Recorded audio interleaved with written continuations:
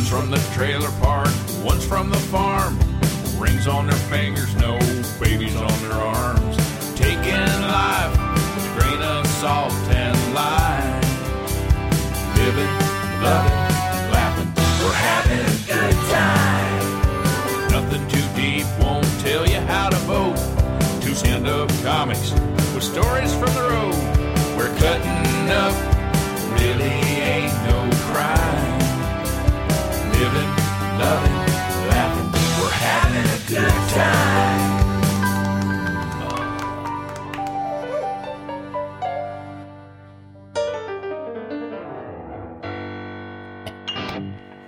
All right, we're back. We got a hot podcast. We took a journey through the magical land of Wisconsin, and we stayed at a place called the Enchanted Barn.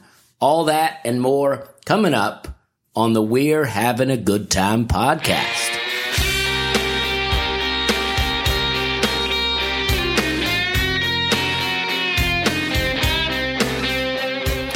My name's Dusty Slay, and this is my co-host, Hannah Hogan. Great to be back in the studio, Dusty Slay. Good to see you. Yes, Hannah's back. Last week, we had Brian Bates fill in, and now Hannah is back. Yeah, and enjoyed that episode with Brian Bates. He had a terrible story of bombing, and I'm praying for his soul. Yeah, I mean, you know, he had a rough go at it. He did. And he said that, he followed it up with, like, the next week he had that kid show that he ended up talking them out of making him go perform. Mm-hmm. So good for him.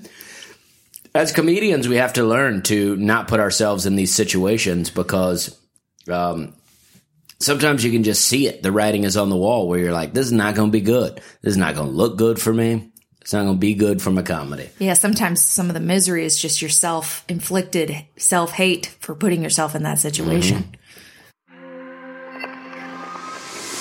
Now let's give a shout out to our sponsor, McBailey Candle Company. Beer, beer, beer, beer. We got some candles coming. We got some candles on the way. We're excited about it. Because we burned ours up completely. We melted them completely down, and we enjoyed them. And now that we don't have them, there's been a little something missing in our home, and it's that great scent that you get from a McBailey Candle Company. You got to trim that wick. You got to trim that wick, and that is MacBaileyCandleCo.com. Go get yourself a candle. Now, I think our podcast is going to be a little different this time because basically the Where We're Going, Where We've Been segment is going to be the full thing. I mean, we're going to mix it all in. We're not going anywhere this coming up weekend. Hannah's dad is on his way into town right now. He's landing soon. This is Tuesday in the morning, and he's getting here at 11 a.m. So we are not going anywhere this weekend, but we've been on a journey together. So this segment, where we've been, where we're going. Where they going? Where they been? Where they going? Where they been? Where we're going, where we've been. All right. Hey, that's still fun to me. It's still fun to me. And so I'm going to go ahead and start with Hannah. I'm going to let Hannah go because she didn't get to say where she had been last week, and she went on quite the journey. So Hannah, tell us a little bit about where you were at 2 weeks ago. Yeah, I had an amazing trip. I left on August 11th, and I did a run of shows up through Michigan. And truth be told, I did 3 shows in a row at bowling alleys, 3 separate bowling alleys in different areas of Michigan. And that was fun. I did a bunch of headlining in Michigan, which was also fun / scary. A lot of people want to quickly move up to headliner. I'm not one of those people. I like that feature zone. I like that tight 30 minutes. So when you do headlining, all of a sudden you feel a little bit more pressure no matter the situation. But I had some really great shows. I sold a bunch of merch. I'd like to give a big shout out to Howard City, to Muskegon, to Spring Lake, Michigan, and to my friend Kirk Jorgensen in Grand Rapids, Michigan, where I also did some shows. So that was a good time. And I want to say moving up, I mean, everybody wants to move up real fast, but this even scarier thing is you go from, featuring at 30 minutes, and suddenly now you're doing 45 and you're also having to close out the show. And then you go into some place and they go, hey, can you do an hour? We're not going to have a host. Can you do an hour? And then it's like, just gets scarier and scarier. Yeah. But all right. So then you had all those shows in Michigan.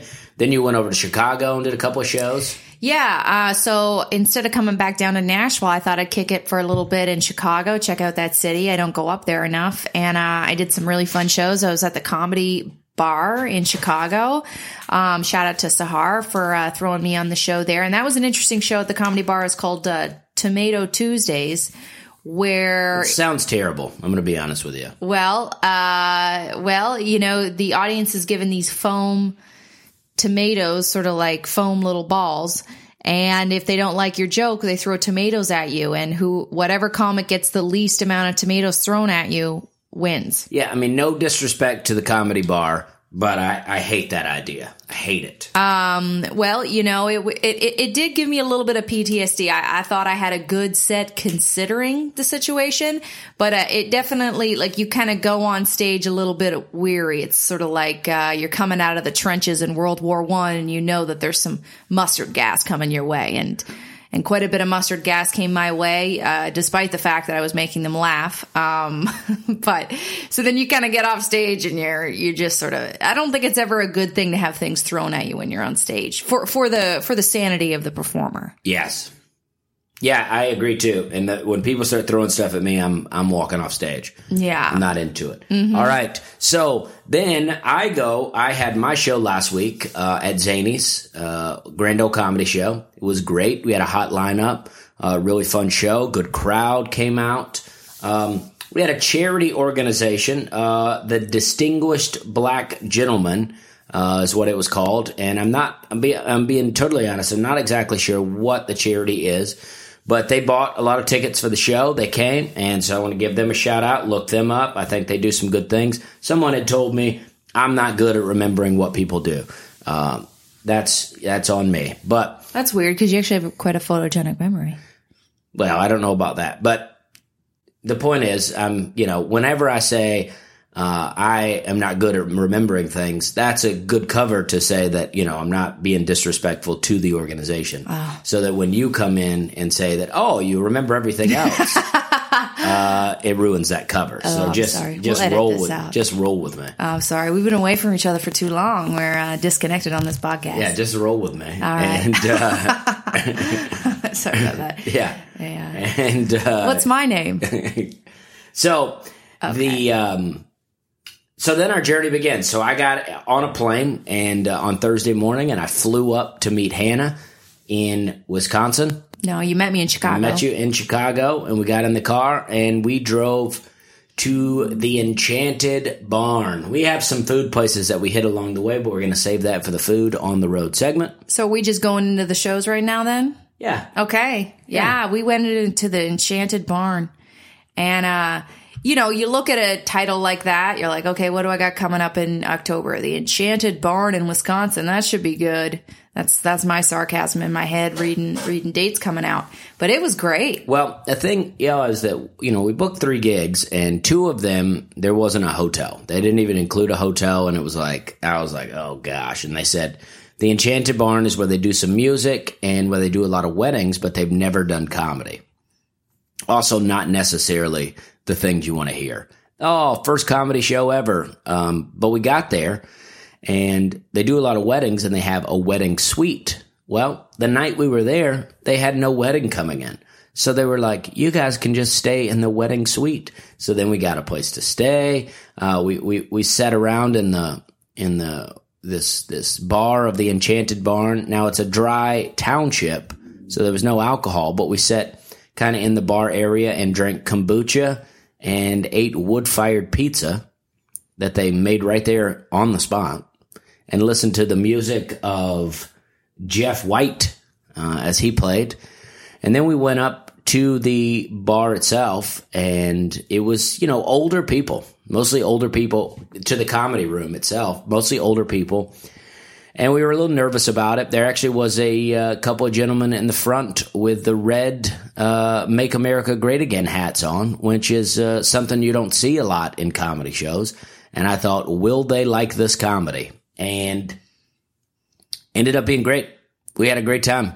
The shows were great. Everyone laughed. It was fun. And we did an hour and a half straight up, no host. Now, Lauren Humphrey, who runs the Enchanted Barn, owns the Enchanted Barn, he hosted a bit for us by bringing Hannah up, but he didn't do any jokes, really.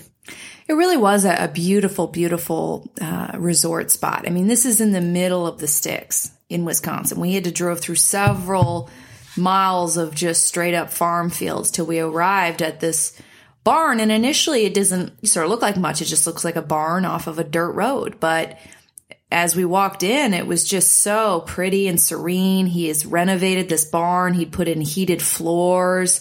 There was what was that glass barn that he had? Is that what he calls it? The glass barn where you can just kind of sit and it's where they had the brick oven where they fired the pizza. Yeah. The walls were all glass around it. He said in the dead of winter it snows and the snow piles up around it and you can sit inside warm and look at the snow that's piling up. Yeah, in fact, my initial reaction, now Dusty and I eloped. We got married, we eloped.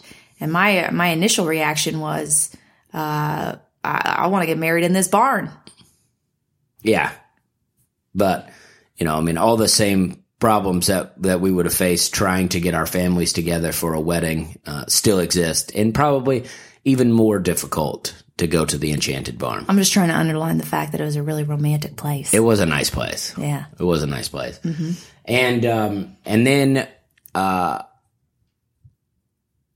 so we had that good show, and then we hung out, we talked. A guy named Chris Cruz, who's on The Voice right now, currently on The Voice, lives in that part of the country, lives in that town, which is Hillsdale, Wisconsin. And he came to the show and hung out. And then the next day, we went for breakfast, but we'll talk about all the food places. And then the next day, we went to Nezzy's in Cumberland, Wisconsin. Now, the great thing is, Nezzy's also was not giving us a hotel to stay in. But Lauren Humphrey at the Enchanted Barn was like, hey, I don't have anybody in here the next night either. So he let us stay at the Enchanted Barn 2 nights in a row. But we went to Nezzy's, right? And Nezzy's sports bar, and we had some food. It was great. And then we went into the spot where they do the comedy, was an old movie theater. And they had a couple of wireless mics. And I was like, and there was a few people already seating in the, whatever the word would be, sitting in the movie theater.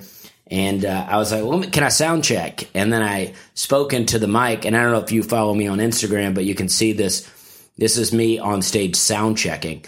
And you can't understand anything I say. So I spoke into it, and the microphone, it was the worst sound I had ever heard out of a microphone. And the lady that runs the place, very nice. She gave me a look like, okay, we good? And I'm like, it worries me that you don't hear how bad this is. Even people in the audience were like, that sounds terrible. So we had to call the sound guy. He came from his home to try to fix it, and it took about 10 to 15 minutes to get it fixed. And it just seemed like this is going to be a nightmare of a show. But the moment the mic was fixed, the audience applauded. Hannah started. Well, I ended up taking over Dusty's shift as the mic checker. So I said, Dusty, get up off stage. Let me check this mic. Because he'd been up there sitting there for 15 minutes checking the mic, just sitting there aimlessly. And I thought, this guy's the headliner. He shouldn't be up here doing this. So I got up on stage, started checking the mic. Within 5-7 minutes, it's seemingly fixed. And then the owner of the place gives me the signal, like, go. So I just started performing after I'd already been on stage for about 5 minutes checking the mic.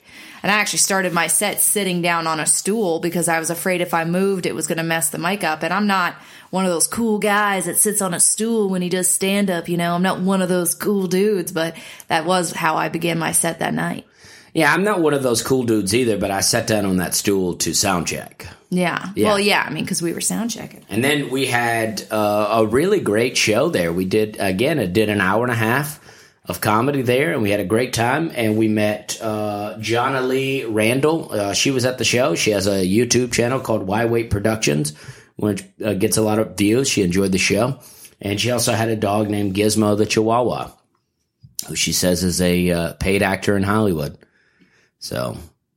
yeah. So, I mean, you never know who you're going to meet. I mean, we met quite a lot of people. I forgot another guy named Lauren in Hillsdale.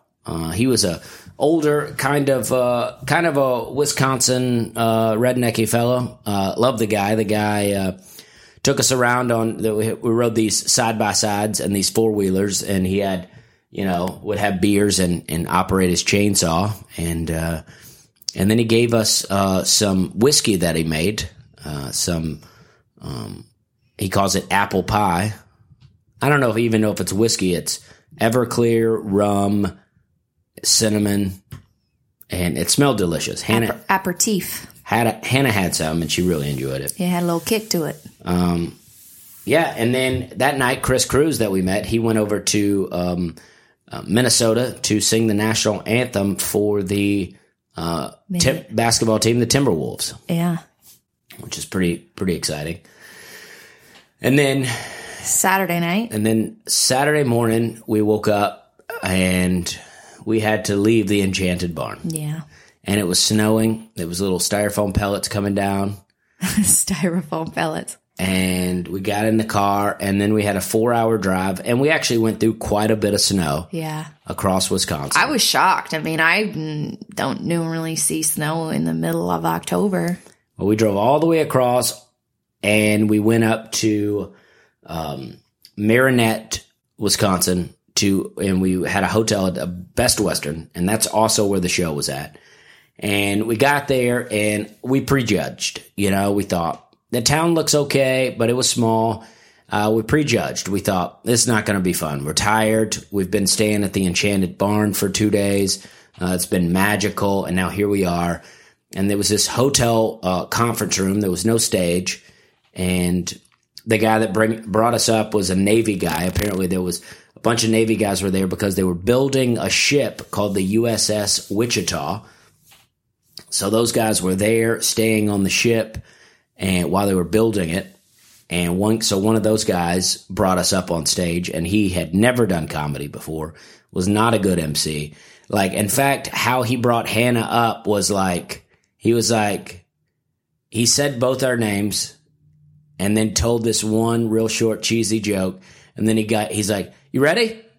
You guys ready? Mm-hmm. It's like, okay, all right. Actually, we got brought up like that twice this weekend because I feel like Lauren introduced all right, ladies and gentlemen, Dusty and Hannah, as if we were both going to come to the stage at the same time. He did do that. Yeah, so that's sort of what happened to us in Cumberland as well. And all right, Dusty and Hannah, come on up. It's like, we're not a duo. Right.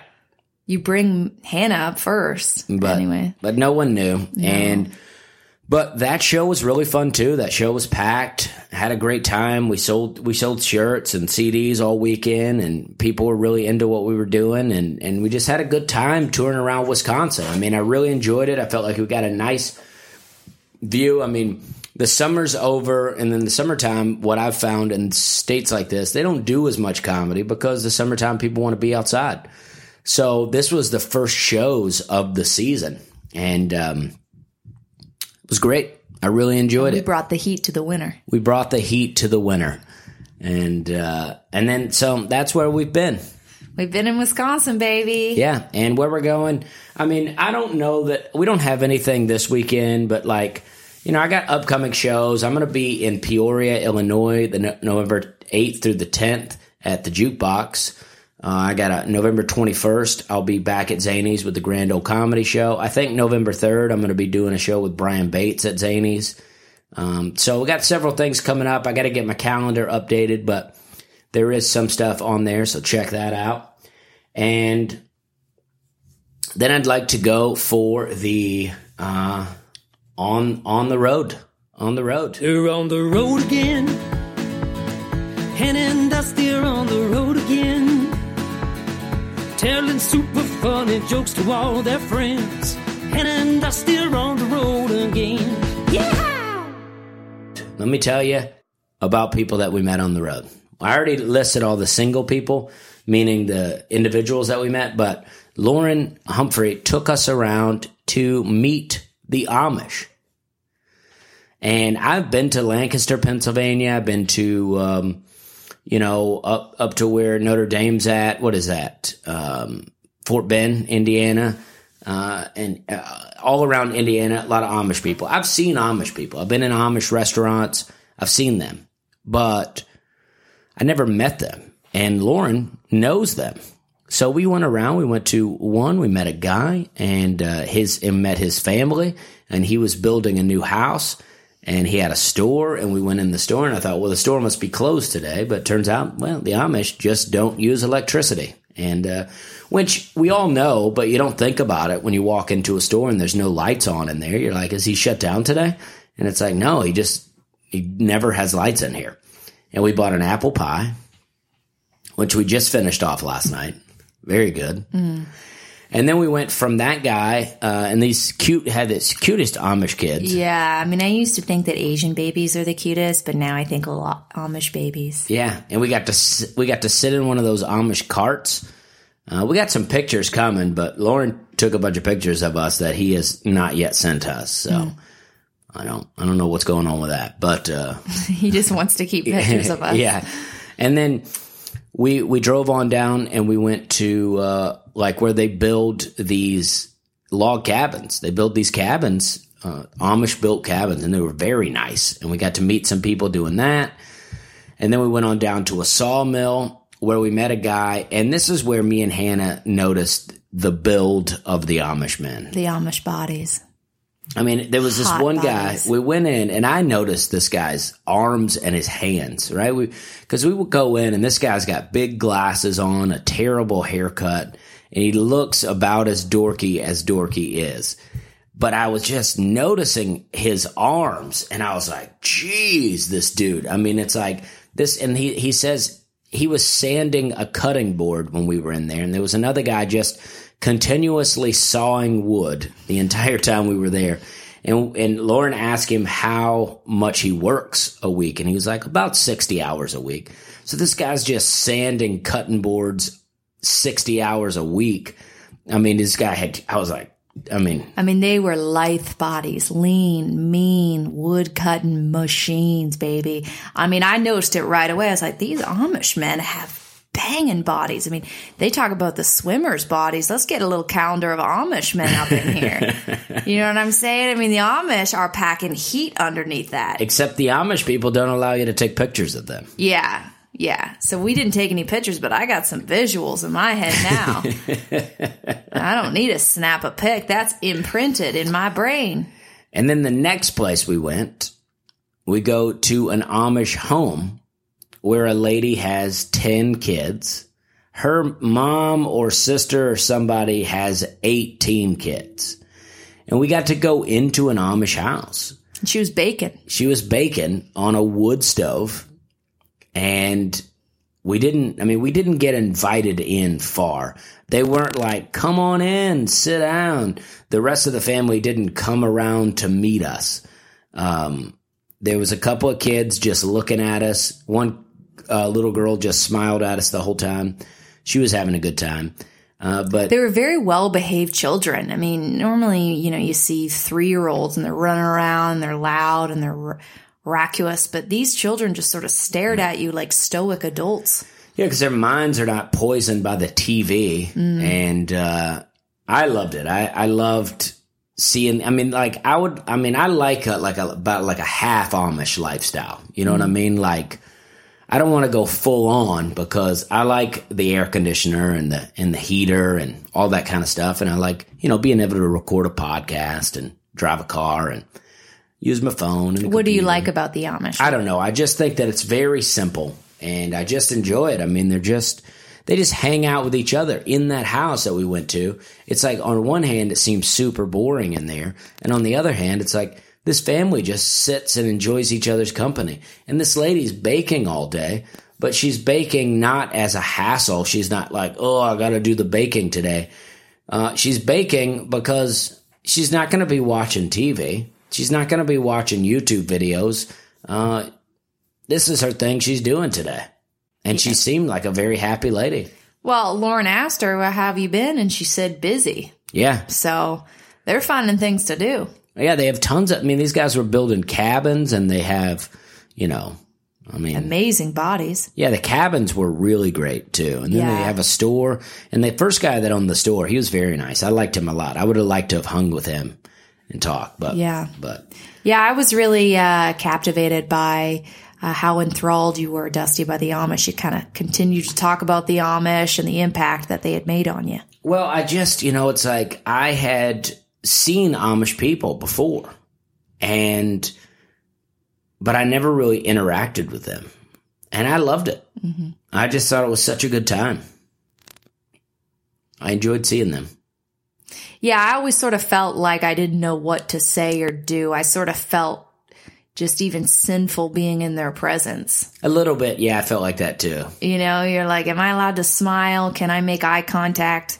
Should I speak to the children or pretend like they don't exist? What's the protocol of Amish? I didn't try to shake anyone's hand. Right. I definitely felt that way too. Yeah. I didn't want to touch anyone.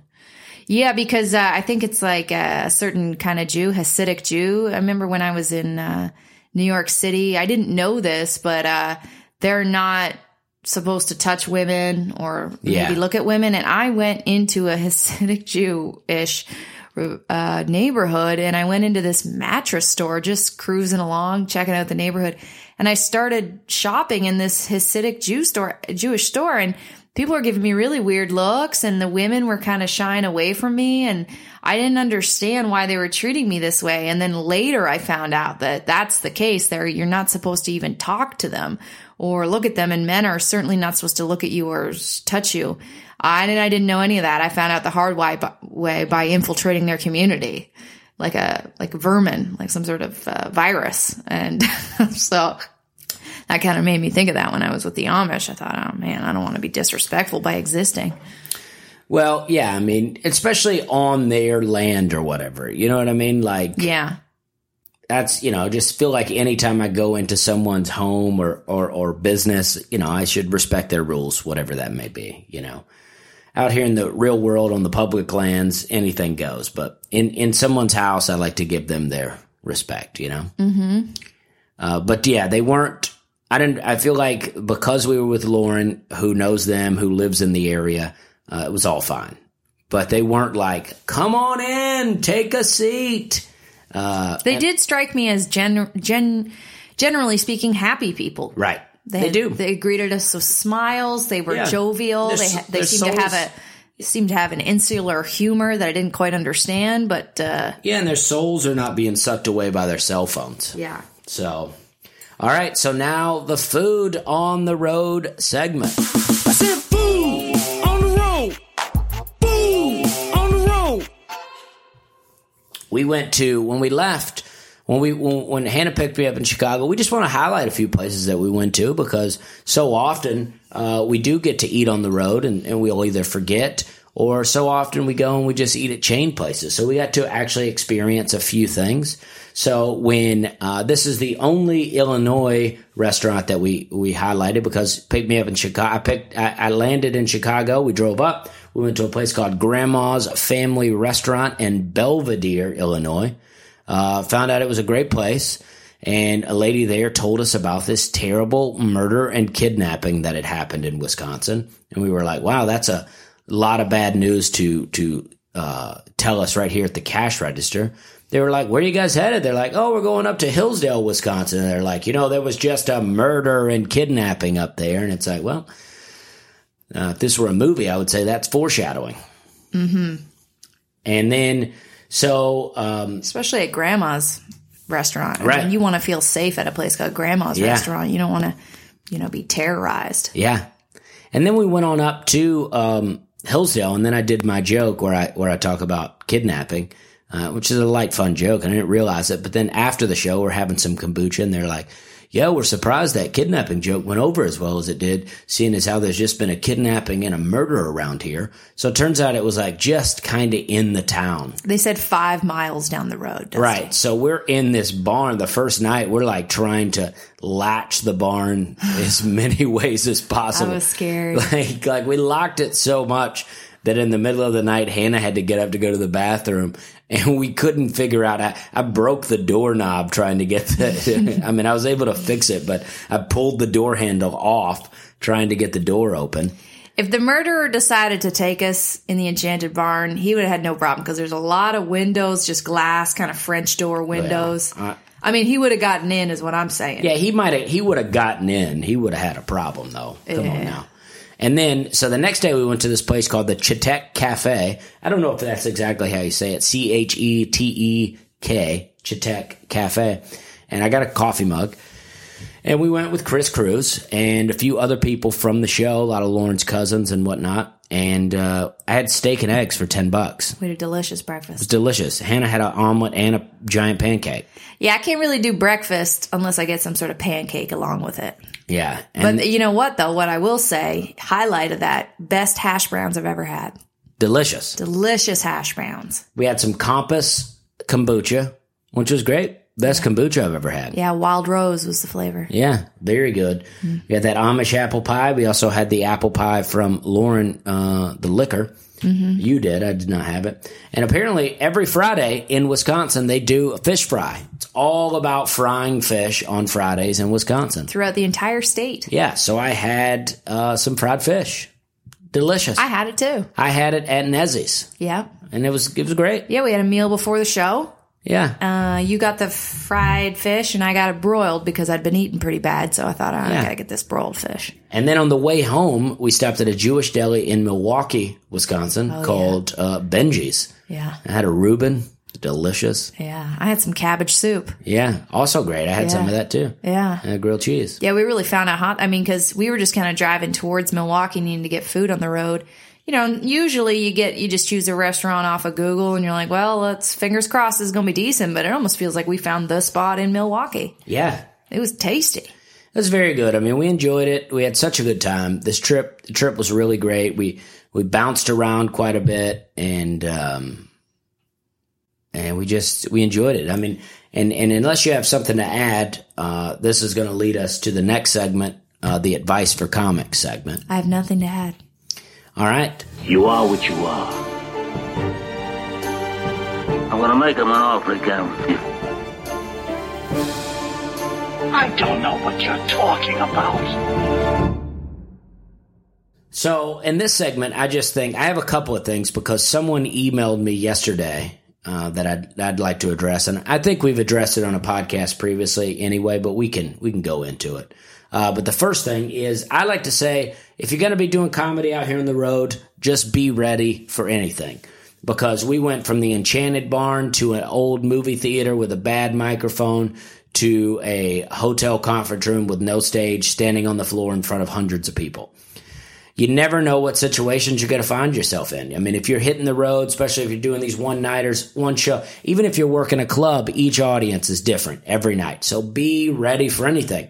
That's why I think it's important to be pretty apolitical when you're doing comedy, because you never know what kind of situation you're going to find yourself in. You might find yourself performing in a barn with people sitting in the front row with Make America Great Again hats on. Right. And if you come in with... Yeah, you might think, I don't care, I'm a liberal, I'll stick it to the Make America. Will you if they're, 60-year-old, nice, older people just looking to have a good time? Right, and you're being paid by people. I mean, this is, no reflection on the, political affiliation of the venue, but just people in the audience. I mean, you have to keep the audience happy. That's your job as an entertainer. And so that's why I say, even if you want to do political jokes, I mean, just be ready in a situation to not not have to do them, Yeah, and I mean, with that gig in particular, no one said it had to be clean, but, I took one look at that audience and I'm like, this needs to be clean. Yeah, it felt like, it was an audience that appreciated when the jokes got a little edgier. I mean, they did appreciate it, but they didn't look like an audience that was going to be ready for super dirty stuff. Yeah. And then, but who knows, But then the next night we're in that movie theater and had the microphone situation, had we not experienced something like that in the past, that could have really shook us too, but we've seen it. Yeah, the microphone went out in the middle of my set. Oh, the first night, yeah, it did. And then the second night, at the beginning, the microphone just wasn't working. We had wireless mics all weekend, which was weird. And then the third show, it wasn't any problems with the microphone or the room other than no stage, but it was it was kind of an uncomfortable situation. It was a big room, a lot of people, one table up front, very drunk, talking a lot. But we just had to navigate it. Yeah, especially when you're performing in front of small rural towns who don't have a comedy club, who don't have live comedy anywhere near them. They don't necessarily know even what they're getting into. They don't really know what a comedy show is going to be. They've maybe never went to one before. So the venue is learning how to put on a show. The audience is learning how to watch a show. And if it's on a weekend, you got to imagine, I mean, how I felt on Saturday. I thought, these people live in this small town. They just want to be getting drunk tonight. They got karaoke after this show. Karaoke was wild after the show. Yeah, so you got to remember that they're just out to have their Saturday night. And so that what they think comedy is maybe one thing. And then what you're providing for them is a different thing. So yes. you got to kind of find the balance together. Conversely, on Thursday, it seemed like that audience needed it to be clean. Saturday, it seems like that audience wanted it to be dirty. Yeah. I am not that dirty. So, I've worked enough of rooms like that where I'm trying to write clean jokes that will also appeal to an audience like that. Yeah. And I felt like it did. I had a great set. You did have a great set. And I felt good. Yeah. And all right, so be ready for anything. And then someone emailed me yesterday saying that they were looking to start an open mic, and they wondered if I could address if I had any advice on how to run an open mic. And I felt like this is a good opportunity for us to talk about this because I enjoy this. We've talked about producing your own show before, I know that. But let's talk a little bit about running your own open mic. From scratch. Imagine that there's never been an open mic in this town before, and you're starting one. What should you do? What do you think? Well, you got to find a venue. All right, the venue's found. Okay. I think one of the important things I think that is pretty essential just to start off is you have to have a good relationship with the venue owner and make sure that they accept all the terms of how you want to present the show, which is you can't have televisions on in the face of the comedy show. Agreed. You should be finding a venue with a stage as opposed to just a flat ground at the same level as the comedians. Also agreed. And, the owner should give you money because that's going to give them incentive to promote the show. And they're going to value your show. And it's also going to make you feel like you're valued and that your relationship is a real business relationship instead of them just being like, yeah, I guess we'll put it on a Wednesday night. We don't have anyone coming here anyways. It's, it starts off disrespectful if there's not some sort of money exchange. Agreed. This is what I think that you need: a stage for sure. You need lighting. If like a bar, I used to run an open mic in.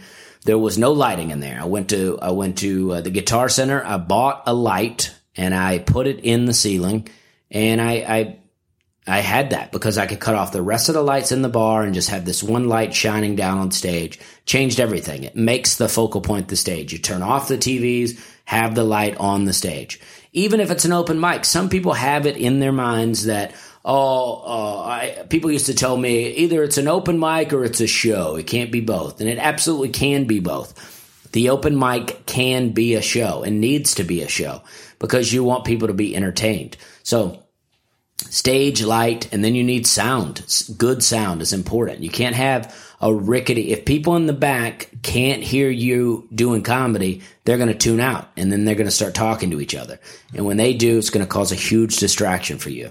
And I think you're right about the amount of money that the bar paying some kind of money, because it gives them an incentive to promote the show and take the show seriously. If they take it seriously, that's the only way it's successful, is if you, the person who runs the show, and the venue are in it together to make it a success. If the venue is only half interested, then your show is less likely to be successful. In fact, the show that I used to run, there were certain bartenders. This bar that I would do, there would be only one bartender each night.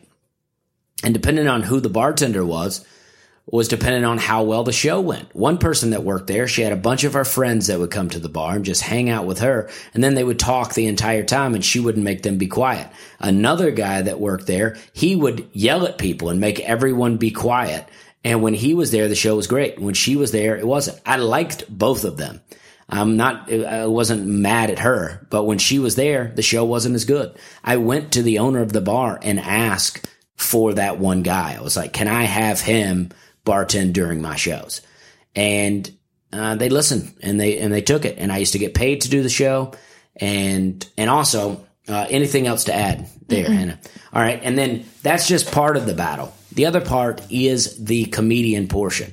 I think it's important to know the comics. Once you get to know it may take a little while to know them, but you know the comics, you know their jokes, you know what kind of reactions they're going to get. And then you have people sign up on your list, and then you make the order. And you can't do it perfect. There's no way to know exactly how people are going to do from night to night, especially when they're trying out new jokes. But I always say, if you're the host, you want to start the show with 5 to 10 minutes. If you're not very good at comedy, but you're the host, start with less time.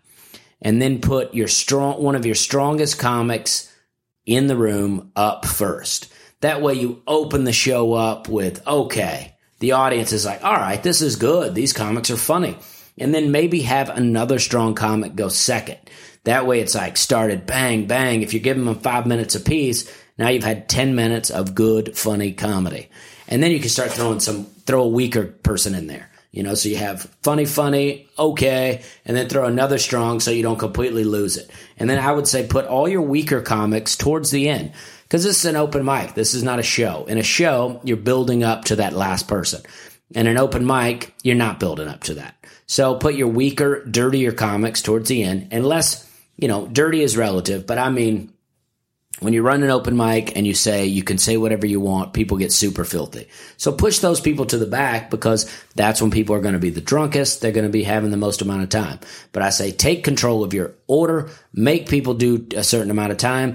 If you have someone that comes out all the time and they're awful, give them 2 minutes. Say, when you get better, we'll give you more time. But, just got to be honest with people about how they're doing, because the way that people get babied a lot at open mics, and then they never get better because no one's challenging them. No one's making them be better. It's a meritocracy at an open mic. Yeah. I don't know what that means, but it's based on merit. Yes. So if you're good, you get a spot that is a good spot. You'll go in the top 10. You go up early. You get a longer time.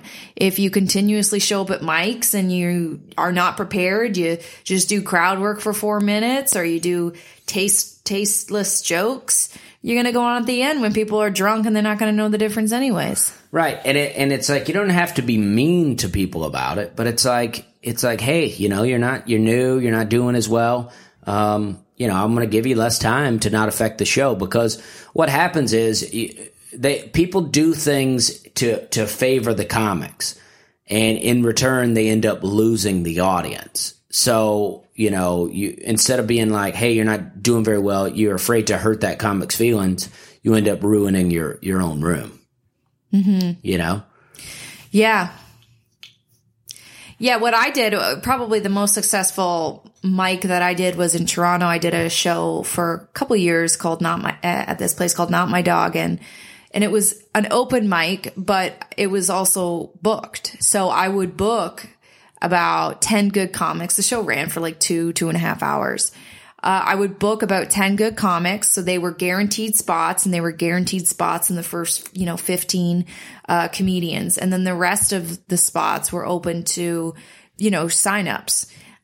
So I knew that the show was going to have a certain level of quality comedy because I was booking these comedians, Right. And the comedians that I booked, it was up to them if they wanted to try new material or, do their act. But either way, I considered them a certain grade of comedian that regardless if they did their act or they were just kind of trying out new stuff, I knew that they were professional enough to make it a quality performance one way or the other. Right. So that you're ensuring the quality of your show.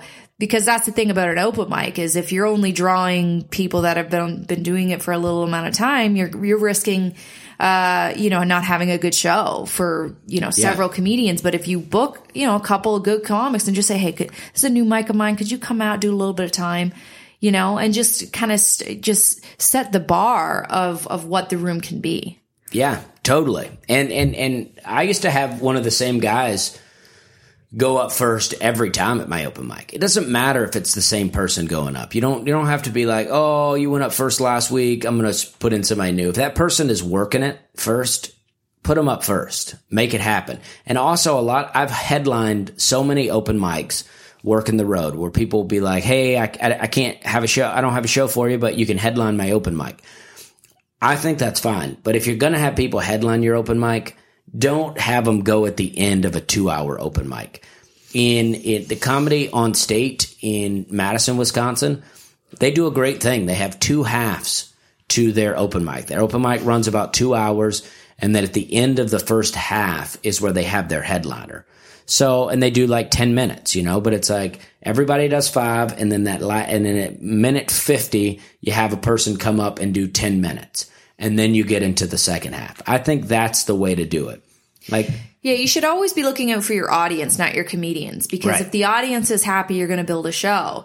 Dusty, you've told me this before, that you've annoyed some of the comedians back in Charleston by the way you ran your mic. You're probably going to do that, but that's only because comedians are so sensitive and so prideful that, you're probably going to ruffle a few feathers, but if it's also benefiting your show, so be it. Right. Yeah, a lot of these comedians were actually pretty mean to me. They would say spiteful things behind my back, and some of them even started showing up to my open mic and not doing comedy, just talking really loud in the back, and would get mad when I would ask them to be quiet. So comedians can be super rude, but that's why it doesn't bother me, because the people that want to get better at comedy will get better at comedy. And when they start to get better at comedy, they start to get better spots on shows. But there's this weird thing where people expect that just because they're hanging around a bunch, that they should get on every show. And that's just not the case. You have to be good. Not everybody gets on the team, but the people that work hard do get on the team. Does that make sense? Mm-hmm. And I just this idea that people have that people got mad at me. They were like, I don't know why you always put me up at the end. And I'm like, well, I told you why. I told you why I put you up at the end. And it's because you're super dirty. You're loud. You yell into the microphone. And I watch people every time you go on stage leave the show. People walk out every time you're on stage. And I was like, if people are going to walk out during your set, I want them to walk out towards the end, And one guy was so creepy on the mic, I would put him up dead last every time. I didn't want him to not perform. I enjoyed him coming out, because the comics always enjoyed his comedy, because comics, we like the weirdest stuff. So I enjoyed his comedy, but the audience hated it. And so he would go up at the end. And that's just how it goes. If you want to get better spots, you got to do better at comedy. And so many people will pretend like, they'll act like, oh, I just can't get better. And it's like, but it's like, how hard are you working on it? How much time are you spending on your jokes? How much time are you spending writing them, saying them out loud to yourself? How many open mics are you really working it? Because if you're not spending any time writing your jokes, you're just coming out week after week with the same jokes, just saying them the same way every time, then that's not working on the jokes.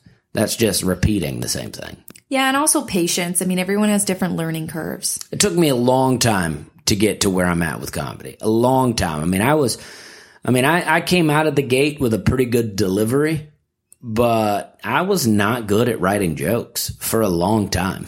Mm-hmm. And I also had a lot of help with from people with writing jokes. I had a lot of friends that were willing to help me try to write jokes. And I still have people that will help me write jokes from time to time. I'm not opposed to getting help from people. If I have a joke idea that I can't quite figure out, I'll call a friend and I'll go, hey, this is what I've been doing. It's been working okay. Do you have any thoughts? And a lot of times they will. So don't be afraid to reach out for help. And I hope that answers the questions. Do you feel like that's a good open mic, how to run an open mic podcast? Yeah, I think so. Oh, I just realized that I have this is Shirok's Hilly Acres. That is the custom-built log cabins, hunting cabins, storage shed, doll houses, cottages, and more in Chetek, Wisconsin. That is the Amish building company. Little talisman. They're closed on January 1st for Pentecost Monday, January 6th for Thanksgiving Day, Good Friday. Oh, no, these are all different. Oh, okay. Okay. Sorry. Okay. All right, well, I thought they had some special holidays, but turns out I was just reading it wrong. So, But hey, hell of a delivery. hell of a delivery. Well, I did. I mean, my very first time doing comedy I have on video, and my delivery was on point. Well, you got a great voice, Dusty. My jokes were lacking, but You have a voice to be coveted. well, do you want to? We have Hannah's dad coming, and I'm about to go get a haircut, and we're trying to lock it up here. Yeah. Do you have anything, Hannah, that you'd like to say? I mean, it's great to be back in the studio, Dusty. I had a great time with you in Wisconsin at the Enchanted Barn and hanging out with you and the Amish. Yeah, I mean, what a time. What a great time. And I don't really have anything else to add. I mean, check my schedule. It's changing all the time. I got some new dates coming in. I got a bunch of hot shows coming. I'm going to be at Penguins in November in Iowa. Penguins Comedy Club in Iowa. I'm also going to be back at Crackers in Indianapolis.